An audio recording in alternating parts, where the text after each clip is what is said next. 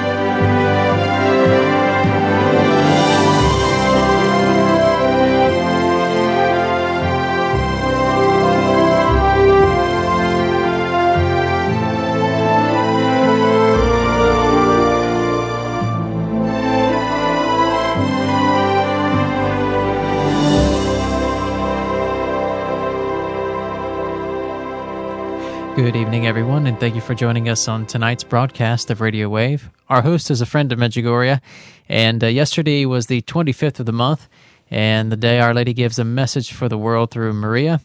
Because yesterday was Sunday, we always avoid that broadcast on Sunday, and we always move it to the following Monday.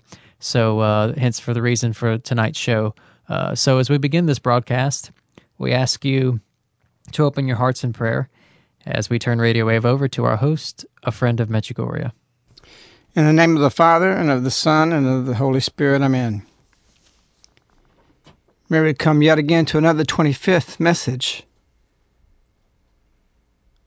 Words from you to be translated into life for us, that we then may be able to say the words to bring life to others. We ask tonight on this show, those listening in the future, even years from now, let us carry the Spirit of God, the Holy Spirit, and hearts be open to what it is you have to say to them. Amen. Well, ladies, come and given us a special message. We always say, well, every message is a special message, but there's sometimes significant messages. And often, even sometimes when a message is given, it's at a point where we might think it's kind of mundane. And this on the surface can look that way. But I tell you, this message here is a very, very important message. It's not the normal message. It may have the appearance of that. But Our Lady does something in this message that we haven't seen before.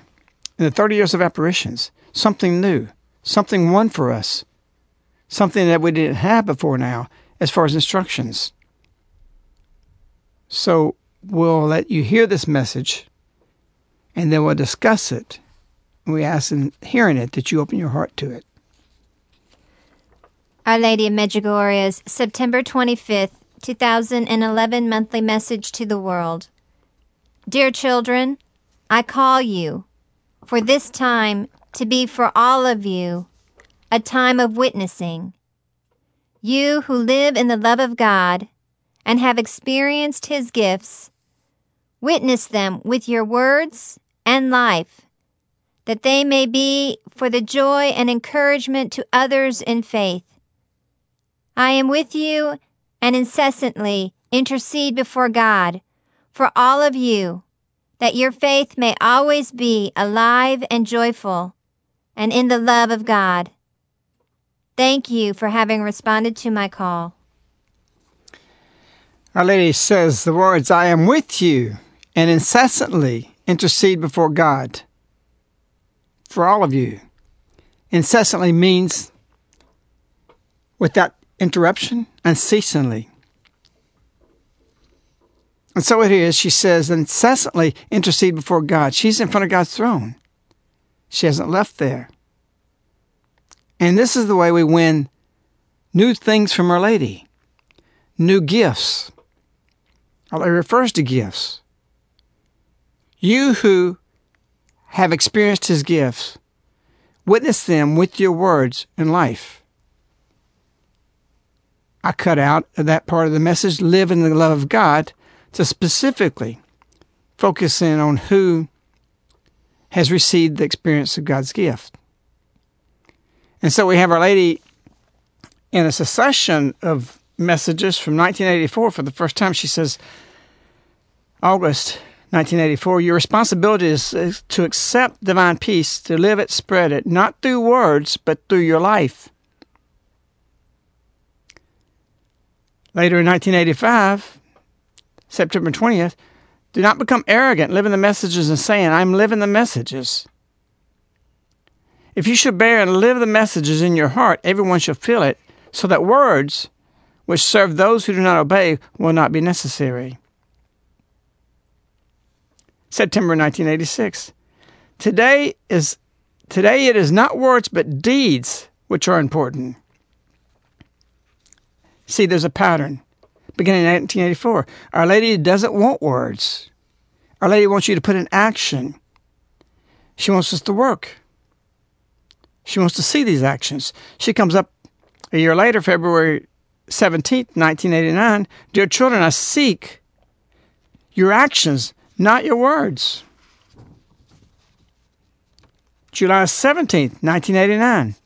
I know how much you give me promises through words, but dear children, I want you to put it into practice. And on December 25th, 1989, your mother does not ask words from you. I ask for deeds. I remember that message back in 1989. It was a strong message. And so Our Lady says, April 25th, 1991, I did not desire your light to pass by in words, but that you glorify God with deeds. Everything's on the physical side. Yes, we got to pray. Yes, we got to leave the messages. Yes, we need to be doing the four basic messages: fasting, prayer, conversion, and penance, confession. But Our Lady's looking this to translate into something that we do with our life.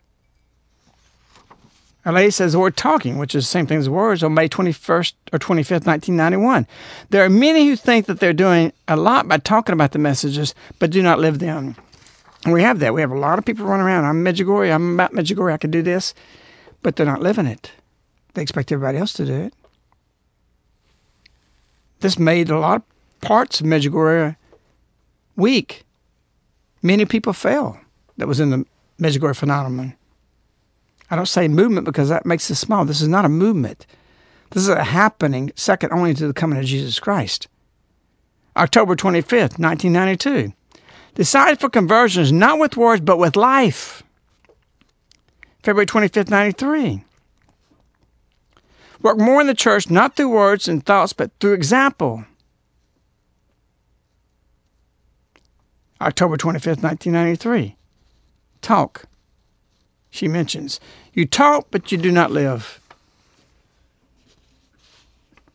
September 25th, 1998. And we're progressing through the years. We started at the bottom. We're going up from 1984 to now to 1998. You speak much, little children, but you work little on your conversion. That is why I convert and start to live my messages, not with your words, but with your life.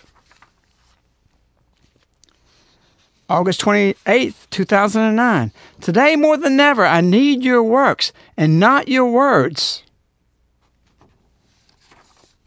And February 2nd, the most recent message, your lips pronounce countless words, but your spirit does not feel anything. So how do we explain now, after all those years of repeatedly saying, I do not want words, that Our Lady says, you who live in the love of God and have experienced His gift, witness them with your words in life. What does that mean? How do we take this? How do we understand this? Here it is, Our Lady seemingly can even be given a contradiction. In 1986, I received a personal message from Maria, or rather through Maria from Our Lady. Our Lady told me at that point, pray and by your life witness, not with words, but rather through prayer will you attain what your desire is. It's a great gift to receive words directly from Our Lady, individually. Our Lady said today, you have lived in the love of God and have experienced His gift. Witness them. I'm witness this message to you. Not for saying I got these words from Our Lady, but to show you a point that here it is today, she says with words, and here in the message she gave me, not with words. What does she mean by that? The same thing she meant through these 30 years, that she didn't want words, she wanted actions. You know what happened to St. Paul? St. Paul knew everything about the Jewish religion. He was the first, or among the first persecutors of the Christian religion. He was religious. I was a good Catholic, at least I thought I was. Our Lady didn't want me to do what I was going to do with words. I had to learn how to be in the life of a witness of her messages, because she was telling us to change the direction of her life. And so when I was told, not with words, but rather through prayer, will you attain what your desire is? After she had told me, pray and by your life witness, then the gifts came. This message was one of the first great gifts from Our Lady, among even more before that.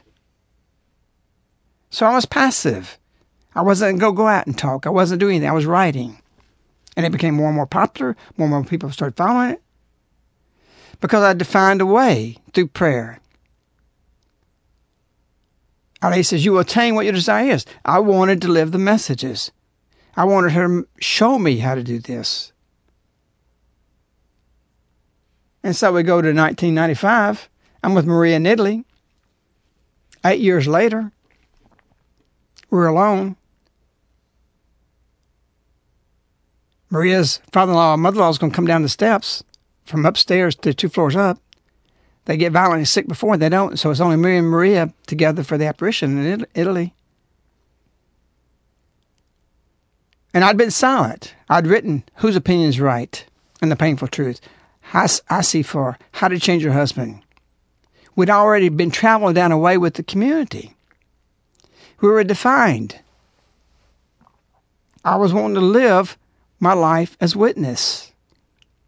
Not publicly, not talking about with words, but in what she asked for a community to be established in 1988, that was progressing. We were well defined. Our spiritual philosophies and the way of salvation that Our Lady was showing us. It was permeated into the way we lived our life. And everybody came here, be a witness. As she told me in 86, praying by your life witness. And so Maria gets a special message during this apparition. After apparition, Maria says that Our Lady gave you a message and your family in the community. I was shocked. She was shocked. No, we wasn't asking any questions. I understood later that's why our mother and father-in-law was prevented from coming down. We would have thought it was something to do with them too. Our Lady was making it specific. Maria was very clearly in understanding that this was an individual message and for the community of Caritas. So what happened? The same thing that happened to St. Paul. St. Paul was struck off the horse, donkey, whatever he was riding, became blind, and was silent for 8 years. Maybe even 11 years. He had to learn how to become a Christian. He had to live that life. He had to begin to witness the Christian life. And so Our Lady didn't want me to give words for 8 years, from 86 to 95. I was writing down what I was living. I wasn't interested in talking to people. I was passive. And so here it is on that day, Our Lady gives this message. Paulo comes home, her husband. They translate the message. Maria had already translated, but I wanted exact translation, so Paulo knew Croatian too. He translated it. We went over and over and over it. I asked specifics about it. But here's what Our Lady said. Little children, I desire that through your lives, you are witnesses, that you are my extended hands, my instruments. Get as many hearts as you can close to my heart and lead them to God to a way of salvation. I was stunned. I said, did Our Lady say to the way of salvation or to a way of salvation? He said, translating Maria, a way, not the way. to a way of salvation. Did a lady say get? Yes. Get as many hearts as you can close to my heart. Lead them to God, to a way of salvation.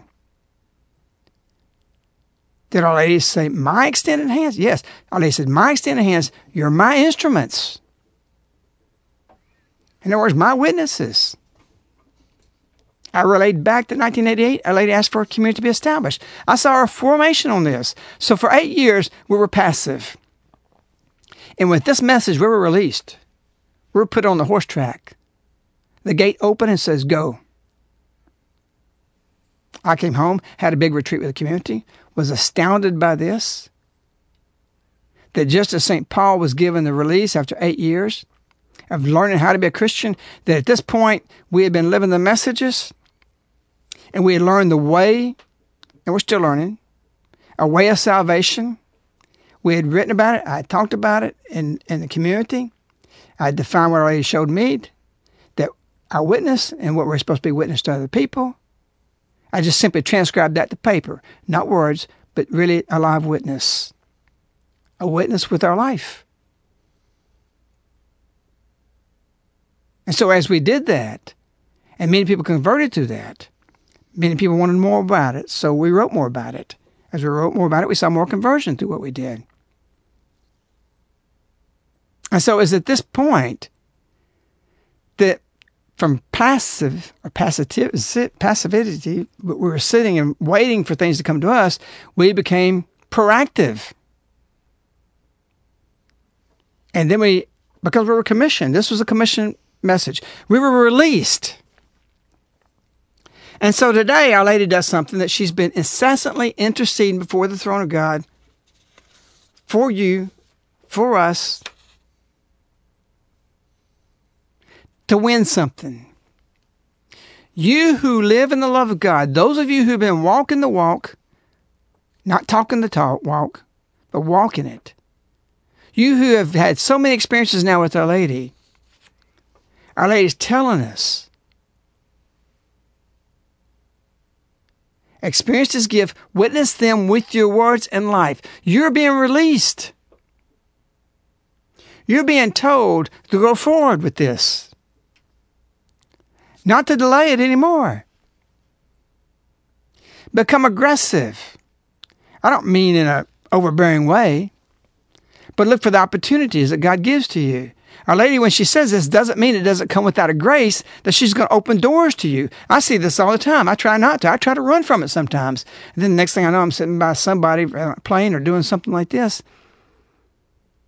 And we just announced today, Our Lady's, Maria and her husband Paulo and my wife and I were traveling on a Latin American tour, pilgrimage, bringing Our Lady to 3 different nations. One we haven't announced yet. It's going to be there. We waiting for the location. The other is Ecuador. And the other is Key Biscayne, Florida. October 24th. I'm getting on a plane this past week to Ecuador, last week. The lady next to me, on another seat across the aisle, we got to talking for some reason. And I've got work to do. I've got booklets to go through. It's going to be a long flight. I had a lot of things that I needed to go through. Anyway, where is she at? Where she live? None other than Key Biscayne, Florida. I says, oh, and her mother knows about Medjugorje, but she's not interested in it. By the time we got off that plane, this lady's interested. And she said, I'm going to be there. Her kid's even going to the same school where it's going to be at St. Agnes Church in Key Biscayne. And I was bumped up there. I was supposed to be in the back. I was put in first class. I thought, oh, this is nice. You might think, oh, it's because you're holy, you're getting this. No, I knew it wasn't that. I thought, why am I here? Well, it wasn't 5 minutes before we even took off that I found out why I was there. To witness to this person, the stories and everything. I gave her booklets. I gave things to read. She finally says, gosh, I didn't work through the weekend. I've got to get to work. And then she wanted something else, and then something else. And so God put me there. And today, Our Lady's saying this, I'm going to put you there. There's a lot of theirs I need you to be at. Are you willing to say, are you willing to go forward? And it's not for everybody. You got to put in your 8 years of suffering, 8 years of work, 8 years of prayer. Maybe it's 7 years. Maybe you'll excel faster than I did. Maybe it's 11 years like St. Paul, who really had it hard to get it. But he had already killed Stephen too, see, so he had much more time to have to learn how to be a Christian. You who have lived in the love of God, that's you out there who's been suffering for these years. Go by, God's just now released you, just like we were released on May 31st, 1995. That was a release for our community. Go, how'd she say? Get. On your mark, set, get. Get as many hearts as you can. Close to my heart. And every community here can testify how many times we're put in this position. And so this is a profound message. This is a standalone message. There's something new won here. And if you've read it and you gloated over it, you've missed the point. That's why Our Lady says, my messages are profound. You have to pray to understand them. So we were given a wonderful thing today for you who have been in the movement for so long. And I retract that statement. Been in the Medjugorje phenomenon. It's not, again, a movement. You're released. You got to be tactful. You can't force it. You can't make it happen. You got to let God act, just like I was placed in the plane next to this woman.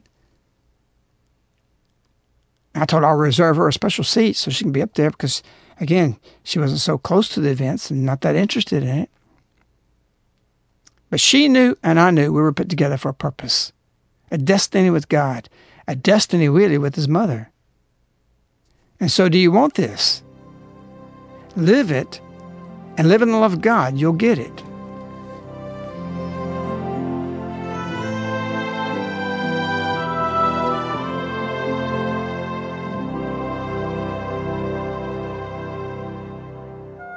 Gandhi said, I agree with Christ, but I never met a Christian who made me want to be one.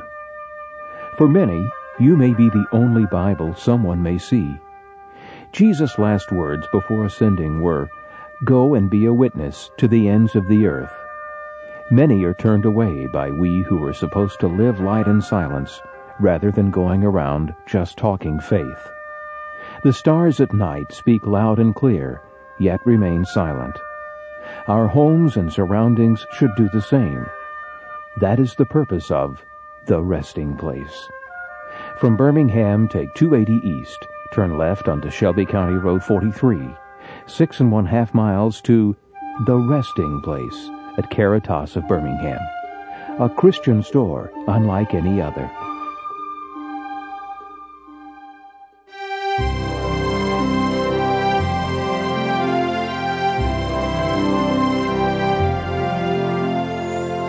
You're listening to Radio Wave with a Friend of Medjugorje. Now, just before we went to the break, you were speaking about the May 31st, 1995 message, and you were speaking about we, the community, and really, it was really, Our Lady was really, the original message, October 6th, was really to you personally, and the people who came to community followed in the witness that she had showed you to live. And if Our Lady was going to tell you to be a witness, she was going to give you the means of understanding what it meant to be a witness. And so when you say we, I just want to qualify for everyone out there that it's he's speaking to the community, but the community follows in the witness that Our Lady showed him to what it is that she required to witness to the messages. But being in this witness, though, you have written more than anyone else on the Medjugorje messages and given solid direction on the things that Our Lady's shown. Oftentimes, in your writings, you will take a part of a message, maybe not the message as a whole, but you might take one sentence or part of a sentence of a message. And many times people who read these things in this context understand the fullness of what it is that's trying to be said. But sometimes I think sometimes there are people who may have an issue with the fact that you're not quoting the entire message simply because Our Lady said not to take anything away from them or add anything to them. Maybe that you're making two for one out of the message, so to speak, through some of the things that you're writing. So I'm just wondering how you might address that, particularly in light of today's message. Well, very simply, I just did that a little while ago. I quoted this message, you who have experienced God's gifts, witness them with your words and your life. When in fact what Our Lady says, you who live in the love of God and have experienced this gift. I dropped out who live in the love of God. I didn't change anything in the message, no more than the church changes the gospel or the readings. Every Sunday, look at what it says, what the church does with the scriptures. It may say, Timothy chapter 2, verses 3 through 5, then 15 to 16, chapter 3, verse 2. That's pretty chopped up. So what the church is doing is wrong? It's wrong if you say what I'm doing is wrong. You can't interpret scriptures out of the context of the whole scriptures. Whatever verse you take out, which the church does it every single Sunday, you can check it this Sunday. And when it's chopped up, none of that meaning, and they're putting it in sentences, continuous flow, like you think it's coming right out as is written. It's not written that way in the readings. But the meaning is the same. There's no spirit of truth taken from it. There's nothing taken from the Bible. And they're put in a purpose of not out of context of the overall scriptures. If it's taken out of context and it contradicts the scriptures, there's a problem. If you take something here in a way and you take pieces of the messages, if it doesn't have in the context of all the overall messages, then you've done it wrong. And you're at fault. I never do that. And yet I leave things out of the messages to drive home the point. Just as I said earlier, you who have received, experienced God's gifts, witness them with your life. Who are those people? You who live in the love of God. So I don't buy that. There's something wrong with that. What Our Lady meant, don't take anything away or add anything to it, is when you change the words. Or you change the meaning of really the spirit of what Our Lady says. You can't look at these and interpret them. And yes, I say interpret, because they need to be interpreted. If you don't interpret them, you never find the profoundness of the messages. And so what is Our Lady saying for us today to do? And if that, I don't know if that answers your question completely, but I don't buy that. I don't buy that in one way, except the church is wrong if I'm wrong what I do with this. Can people just anywhere go to that? No, there's years and years and years of prayer behind that. Everything, when you take part of the message, has to be in the context of the overall message and not contradict anything. Because if it contradicts something, you've taken something away. But I can talk about this show tonight, take this message tomorrow night on another show, talk about totally different topics and subjects. So it's not saying this is what this message means for everybody who walks the earth. It's 6.5 billion meanings times 1,000. And so we put it in the context of the news of the day, what's happening in the culture. We speak about those things and apply it. But tomorrow I can do the same thing in another way. That's the profoundness of the message. It addresses every situation, every issue, in every way. And my charism, the gift that God gave me, the gift that Our Lady won from me through her incessantly intercession, is to help people crack that open, to show you how to enter into the messages. And so Our Lady is saying today, you be a Bible. You give somebody a Bible. Put it in somebody's hands. But not the words. You may say words, like St. Francis says, witness the Bible, witness with your life, basically is what witness with your life, use words as necessary. And a communication world like ours is now, we do have to use some words. But they're empty if you don't have nothing to back it up. You've got to have your 8 years. You've got to go through the boot camp of Our Lady, the school of Our Lady. And you'll be, whether it be your grandmother, somebody else who loves unconditionally, will be a Bible that you place in their hands. Their life, the granny can be the Bible, just the way she lived.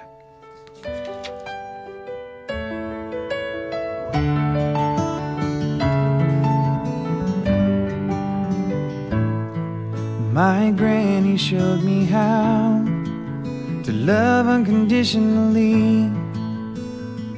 She taught me all about generosity. Give with all your heart to those who will receive. That's the way we we all should be. And I know the reason I'm the way that I am.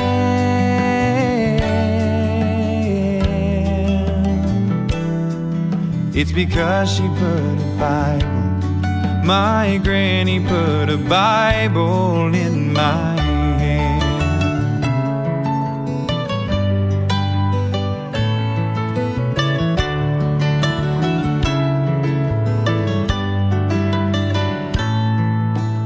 I remember now when Granny'd read to me. She never read Dr. Seuss or other stories. She'd read from the scriptures as I listened carefully. And after that she'd always ask me to sing. And I hope she knows the reason I'm the way that I am.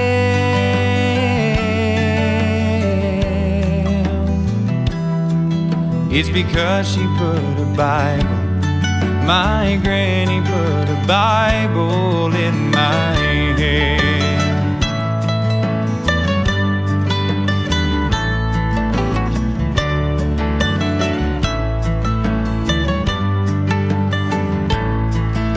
She gave me the word and she planted a seed. Now the Lord Jesus Christ lives inside of me.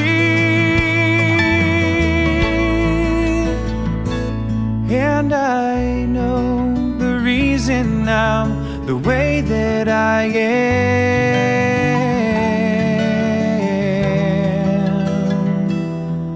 It's because she put a Bible, my granny put her Bible in my hands.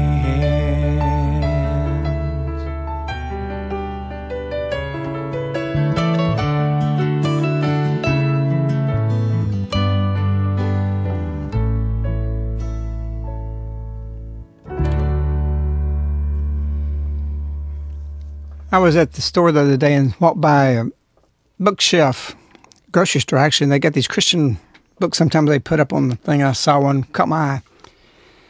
It was about a pilot named Dale Black, and it was titled Flight to Heaven. And so I picked it up, and of course I had to buy it. Brought it home. I read half of it yesterday in my Sunday reading. And Dale had been at 19 years of age, had a great desire to fly. So he had got his pilot's license, and he went up with two other guys who he had known for a while. And he was in the seat right behind the pilot and the co-pilot, just directly behind them, and ended up crashing.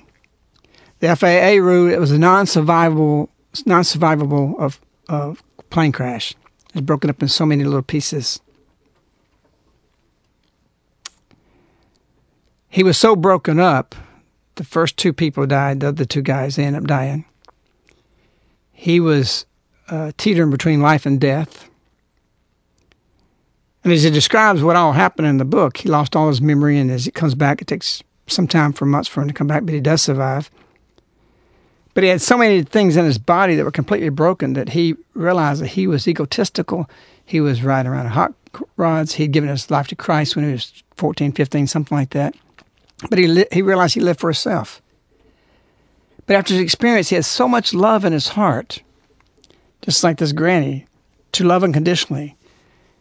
For some reason, he came back without memory, but he had a love for all the nurses, everybody that was working with him, something he'd never felt before.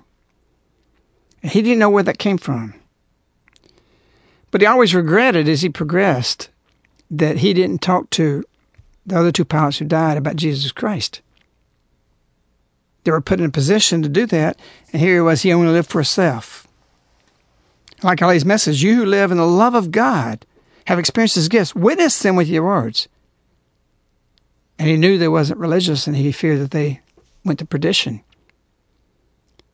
And so he felt real guilty about this. Slowly his memory came back. But what he did with God is he started to pray for every part of his body. He had his leg was going to be 2 or 3 inches shorter. Somehow it healed. The doctor couldn't believe it. It happened over and over and over. His eye was gashed to the forehead, across his forehead. Eye couldn't see. That healed, complete miraculously. He would pray, and he grew in faith with God and said, I know you can heal this, and he'd pray for that one body part. 12 surgeries just went over and over and over. The doctors are always spellbound by how could this happen. They said he'd be in the hospital for 8 months. He was in only less than 8 days. So they all called him basically a miracle guy, a celebrity. As it was, he was in for his 12th surgery. He was tired of having surgery, again, for something that was impossible to fix. They were just going to do the best they could with it. And I'm going to let Joan read a story. In this show, we're going to have 2 parables, really. It's more of a parable about what Our Lady said today. The gifts you've been given by God, to witness them with words and with your life. And because Dale had failed with these other 2 men, no matter how awkward it was, he was determined he would not let opportunity like that pass again. When I got to my room, I noticed the curtains were drawn between me and my roommate. It wasn't long before I learned why. Nurse, an angry voice blurted out. Get in here. Can you hear me? Nurse. When the nurse came in, you could see the weariness on her face from having to answer endless calls like this from the crabby old man. He rattled off a litany of complaints. Dinner was cold. The meat was tough. Everything tasted bland. The TV wasn't working right. The volume was set too low. Then another diatribe about his medication. Congratulations, Dale, I thought. You've got yourself a real winner this time. I wondered whether I would have to put up with this all night. Then unexpectedly, the gentlest of thoughts came into my mind. I began to wonder about this man, his life, where he was spiritually. I wondered why he was so angry. An overwhelming love for him came over me, and I felt compelled to speak to him. I prayed silently for him. Then I maneuvered myself out of bed, let go of the railing, and hopped across the room. I grabbed the curtain that separated us and wiggled it. "Hello, sir," I said. "What's your name?" The pause stretched for what seemed an eternity. Then he spoke, his words bristling with irritation. "Name's Green. Joel Green." "Well, my name is Dale Black, Mr. Green. I guess we'll be sharing the same room. Nice to meet you." He pulled back the curtain. A leathery saddlebag of a face glared at me. "What are you in the hospital for? You're just a kid." I chuckled. "Yeah, I don't know if you remember a plane crash back in July." I went on to give him the short version of the story. He did, in fact, recall hearing about it on the news. And he recalled one of the headlines in the newspaper. Fate? Coincidence? Or cruel irony? We talked about the aircraft, about the monument, and about the miracle of my surviving. And then I just blurted it out. "Mr. Green, do you know Jesus Christ? He's the reason I'm alive. He has given me joy like I never knew before. I have purpose in my life now, Mr. Green. Do you know Jesus as your Lord and Savior?" He looked away. No answer. "Mr. Green, do you know about the free gift of salvation through Jesus Christ?" Silence. Then a softening of the face. Then tears. Lots and lots of tears. At last he spoke. "I'm a minister's son." His voice trembled. "I'm 77 years old, and I've been running from God all my life." He sniffed in the emotion and said with sadness in his voice, "It's too late for me now, Dale." "It's never too late, Mr. Green. It's never too late to allow God to take your life and turn it into something beautiful. God's time is now. Let's get forgiveness for the past mistakes. God says in His Word that when you ask Him to forgive you, your sins are thrown away as far as the east is from the west. In other words, He forgets them. It's great, Mr. Green. Give God your life now, and you'll forever be glad you did." Again, silence. I wondered about his reaction, wondered if I had been too bold, too brash. But the love I had for him was overwhelming, just like the love I had for people the first week after the crash. A lot was at stake, I thought. Everything was at stake. At last, I spoke again. Mr. Green, would you like to pray to God now and ask Him to forgive you? Again, silence. Then softly, I'd like that. Mr. Green didn't quite know what to say. I sensed that. I also sensed that the walls of bitterness were coming down. I wasn't quite sure what to do next, what to say, or how to say it. I wasn't experienced at things like this. Just repeat after me, Mr. Green. He nodded, and I just relaxed and tried not to get in the way of what God wanted to do. Dear God, he repeated after me, I'm sorry I've been running away from you. And he repeated that too. I should have been running to you. He continued word for word. Lord, I'm a sinner and I'm tired of running. As soon as those words came from his mouth, he broke down and wept, then sobbed. I waited until the tears ran their course. Father, I said. Father, he said. Thank you for your unending love. Thank you for your unending love. And for sending your Son to die on the cross for me. And for sending your Son to die on the cross for me.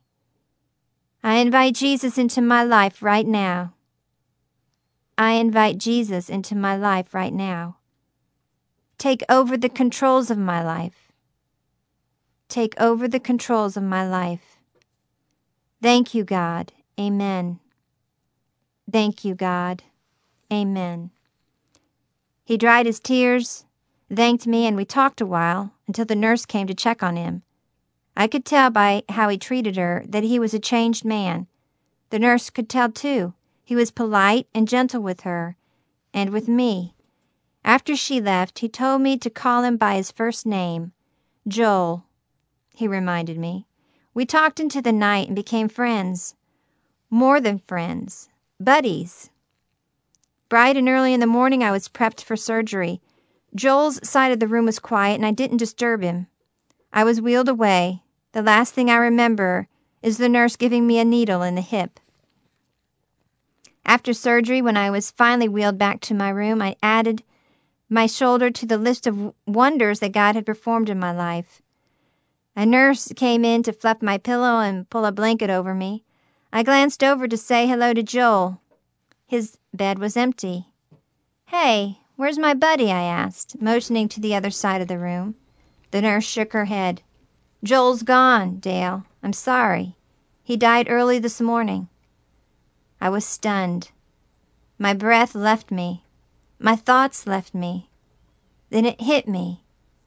Joel was in heaven. And I wasn't sad. I vowed then and there never to be timid about sharing the good news of Jesus Christ again. Suddenly I realized another reason why I was in the hospital. I thought of how intricate and complete God's love truly is. It wasn't just for me and my shoulder. It was also for Joel. I know a priest who passed an accident, and he thought for a moment he should stop and see if he needed to get the last rites if something was serious. And he could tell by the wreck it was serious. He later heard on the news that 2 people had died. He always regretted that the rest of his life. You don't have to have experience, as Dale thought, what he said, to do what he did with Joel. But what you do have to have is the experience to live in the love of God. If you look at Our Lady and you walk with her, you'll get to points where the fighting in you you'll be left with it. You won't have anything left in you to fight. You feel like you're sinking so far that you can't do anymore.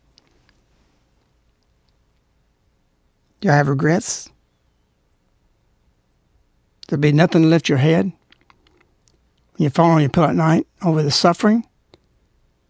But this is Our Lady's walk. It may take you 8 years, maybe longer. And even after that, it doesn't cease. But one thing you need to do is always look to Our Lady. And you don't have to have experience. And she'll put you with the release of this message in front of the jewels that will need you. So every night when you lay down, heaven hears you.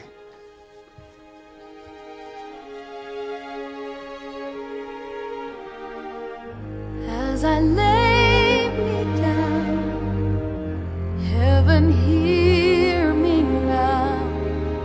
I'm lost without a cause, after giving it my all. Winter storms have come and darkened my sun. After all that I've been through, who on earth can I turn to? I look to you, I look to you.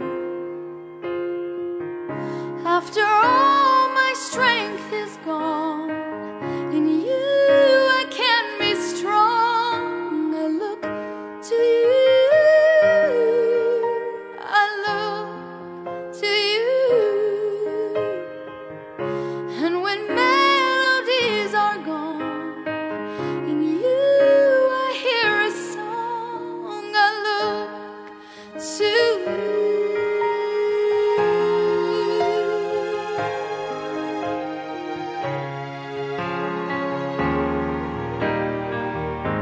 About to lose my breath, there's no more fighting left, sinking to rise no more, searching for that open door. And every road I'm taken led to my regret, and I don't know if I'm gonna make it. Nothing to do but lift my head. I look to you, I look to you. After all my strength is gone, in you I can be strong. I look to you, I look to you. And when melodies are gone, in you I hear a song. I look to you. When the levees are broken, my walls have come crumbling down on me. When the rain is falling, defeat is calling, I need you to set me free. Take me far away from the battle. I need you to shine on me. I look to you, I look to you. Oh, after all my strength is gone, in you I can be strong. I look to you,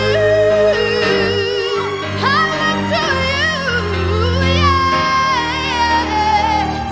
And when melodies are gone, in you I hear a song.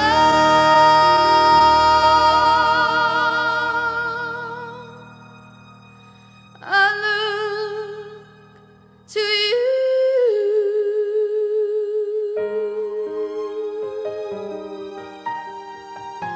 Oh,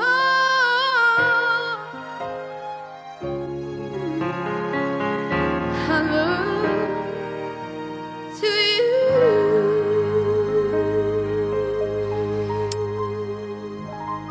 And for those of you out there who have suffered for years, you've given it all, your strength's gone. And Our Lady says to look at me, listen to me, follow me. Today Our Lady did something incredible. Our Lady gives today you a cause. So can you imagine all the years of sacrifice, suffering, all the strength you've lost, that she gives you the cause. You who have lived in the love of God and have experienced His gift, witness them with your words and life, that they may be for the joy and encouragement to others in faith. This message, I tell you, is incredible. A milestone, a new stepping stone to a higher level. That when you hear God, when you hear His promptings, you feel the inspirations, you don't run from Him. You go toward him. Is it pleasant? I've often been in situations I didn't want to do what God wanted me to do. But when I did it, I thought, whoa, thank God I did it. Thank God Dale did what he did with Joel. How many Joels have you missed? Or if you're not suffering, if you don't go through your time, you can't get out there and do this with success. You get the authority to promote and speak about the messages by living them. Not for a month, 2 months, but for years. And suffering for them. You won't get it without purification. It's not pleasant. And during that time, you'll think you're lost without a cause. And then it all come clear to you. Just like the story that Joan's going to read to us now of a woman who didn't want to hear God's promptings. April 20th, 2005, at the airport in Knoxville, waiting to board the plane. I had the Bible on my lap and was very intent upon what I was doing. I'd had a marvelous morning with the Lord. I say this because I want to tell you it is a scary thing to have the Spirit of God really working in you. You could end up doing some things you never would have done otherwise. Life in the Spirit can be dangerous for 1,000 reasons, not the least of which is your ego. I tried to keep from staring, but he was such a strange sight, humped over in a wheelchair. He was skin and bones, dressed in clothes that obviously fit when he was at least 20 pounds heavier. His knees protruded from his trousers, and his shoulders looked like the coat hanger was still in his shirt. His hands looked like tangled masses of veins and bones. The strangest part of him was his hair and nails. Stringy gray hair hung well over his shoulders and down part of his back. His fingernails were long, clean, but strangely out of place on an old man. I looked down at my Bible as fast as I could, discomfort burning my face. As I tried to imagine what his story might have been, I found myself wondering if I just had a Howard Hughes sighting. Then I remembered that he was dead. So this man in the airport, an impersonator maybe, was a camera on us somewhere? There I sat, trying to concentrate on the Word, to keep from being concerned about a thin slice of humanity served up on a wheelchair only a few seats from me. All the while, my heart was growing more and more overwhelmed with the feeling for him. Let's admit it. Curiosity is a heap more comfortable than true concern, and suddenly I was awash with aching emotion for this bizarre-looking old man. I had walked with God long enough to see the handwriting on the wall.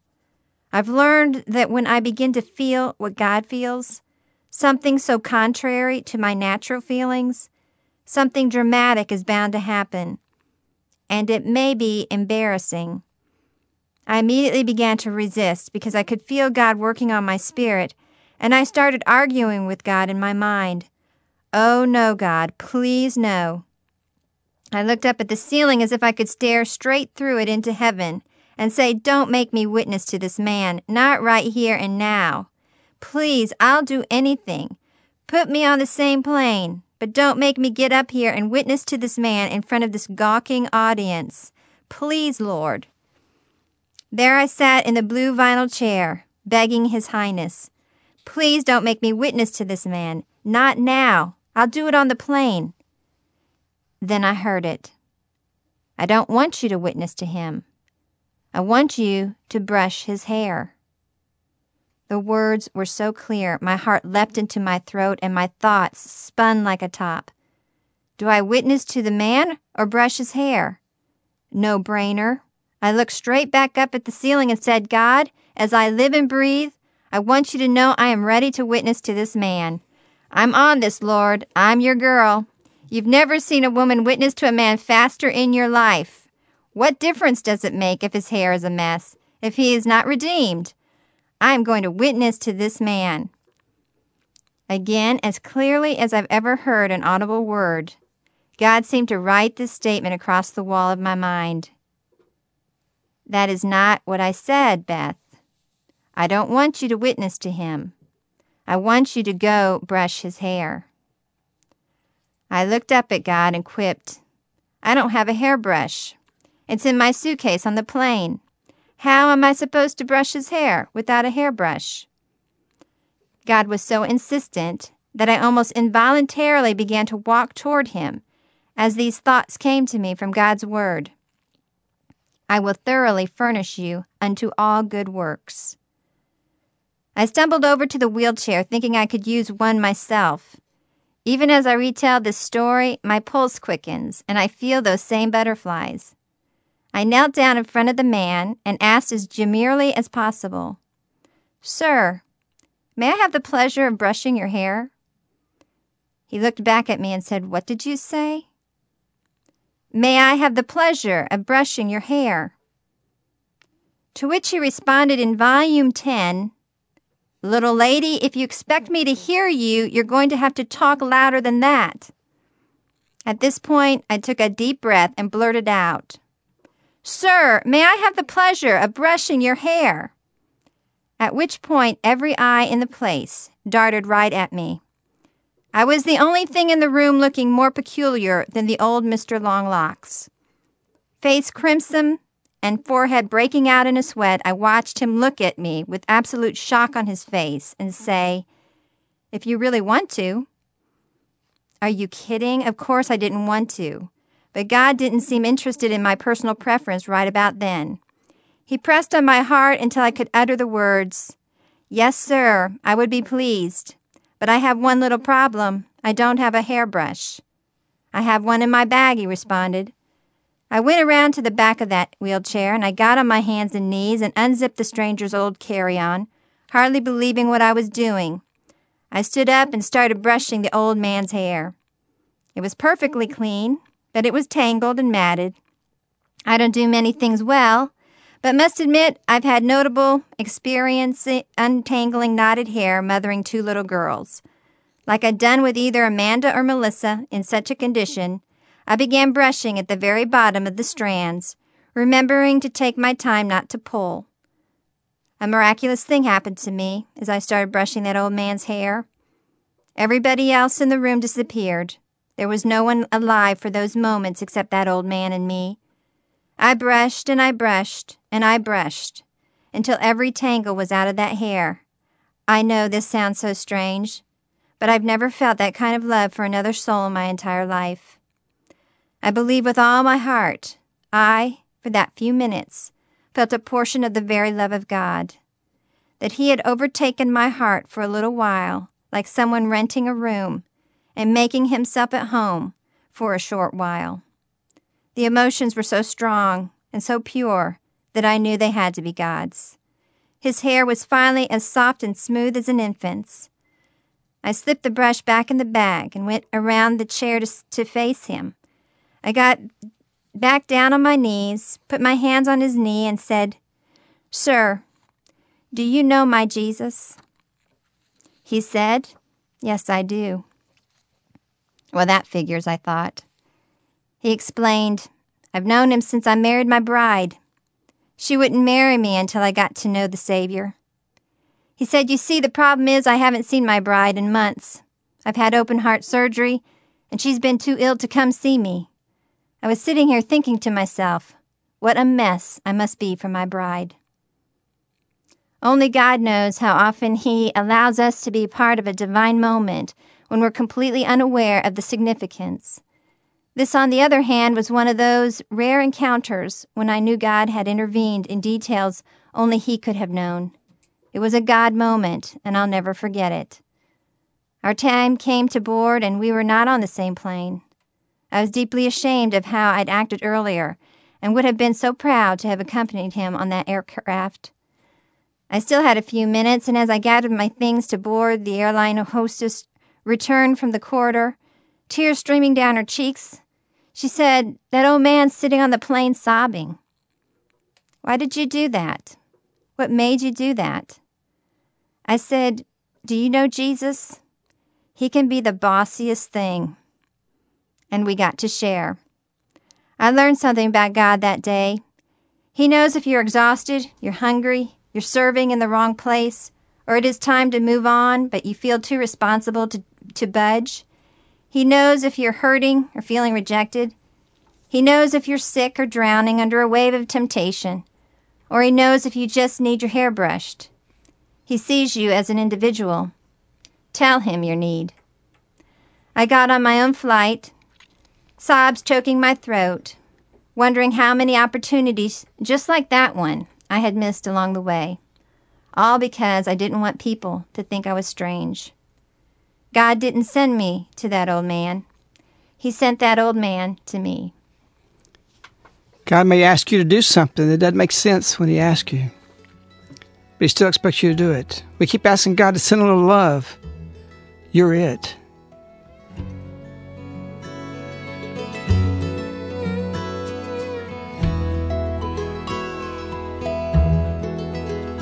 It's so dark, we can hardly see it all.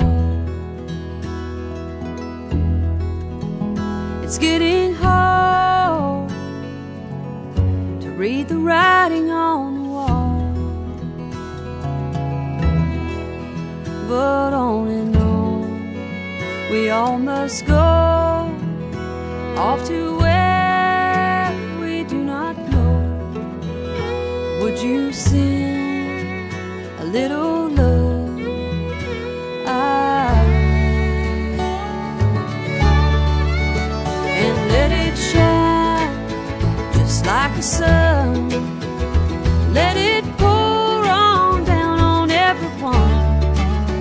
I know we ask way too much, but if there's any left when it's all said and done, would you send a little love our way?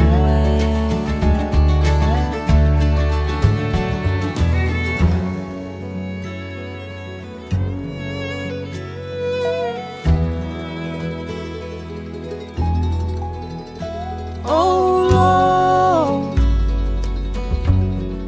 what did we do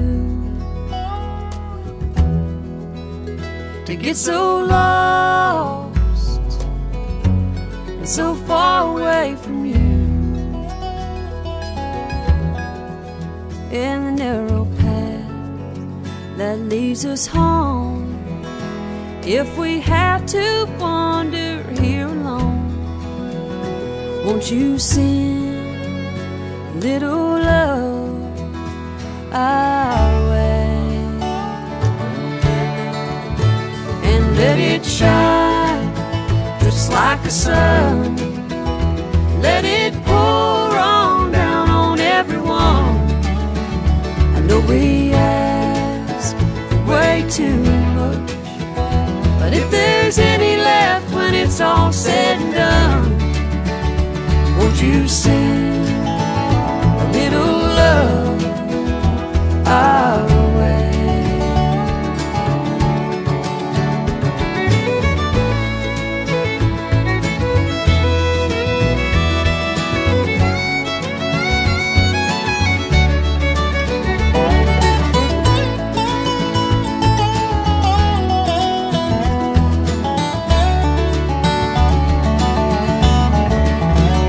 Let it shine just like the sun, and let it pour on down on everyone. I know we ask for way too much, but if there's any left when it's all said and done, would you send a little love our way? Would you send a little love our way?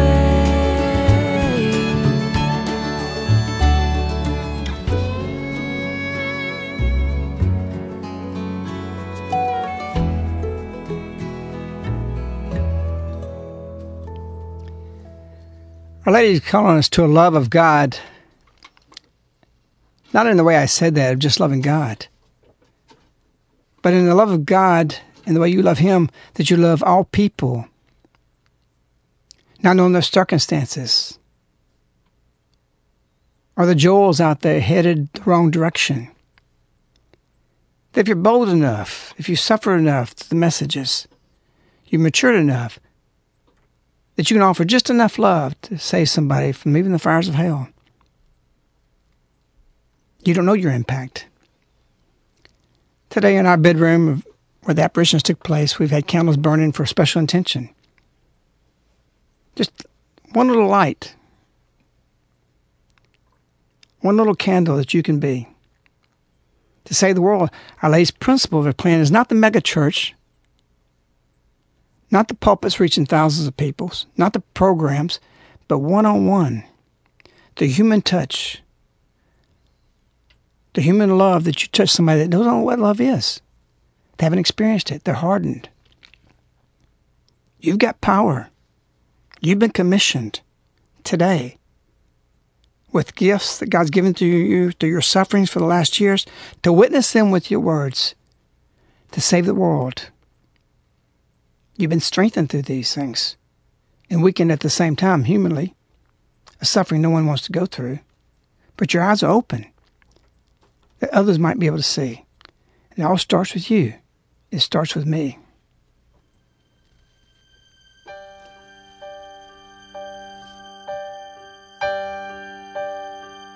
God save the world. God save the child. Humble the strong. Strengthen the mild.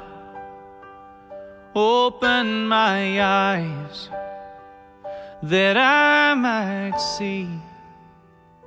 God save the world, starting with me. I light a candle, stare at the flame. I see the only way this world can change. One tiny light in each of us, a seed of hope, a mighty love. God save the world. God save the child. Humble the strong. Strengthen the mild. Open my eyes that I might see. God save the world, starting with me. God save our homes. God save this earth. Let each and every one of us see what prayer is worth. God save the free. God save the bound. God help the lion and lamb lay down. Together we are not alone. God bring each son and daughter home. God save the world. God save each child. Humble the strong. Strengthen the mild. Open up our hearts that we might see peace on earth. Claim victory.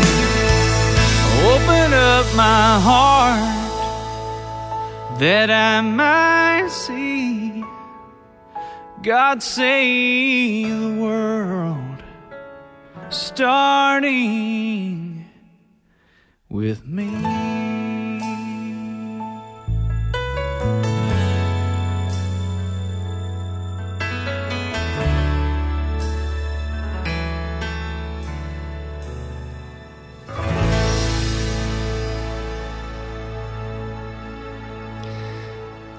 O children of Our Lady, love people. Look for the joy oils. Find them. God wants you to encounter them. You're commissioned. You're to set out with her. Your eyes have been opened, and you're called to save the world.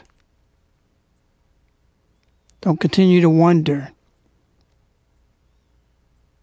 or that you have a lost cause. From this moment, you have the cause. And you can't be given a cause without being given a grace for it.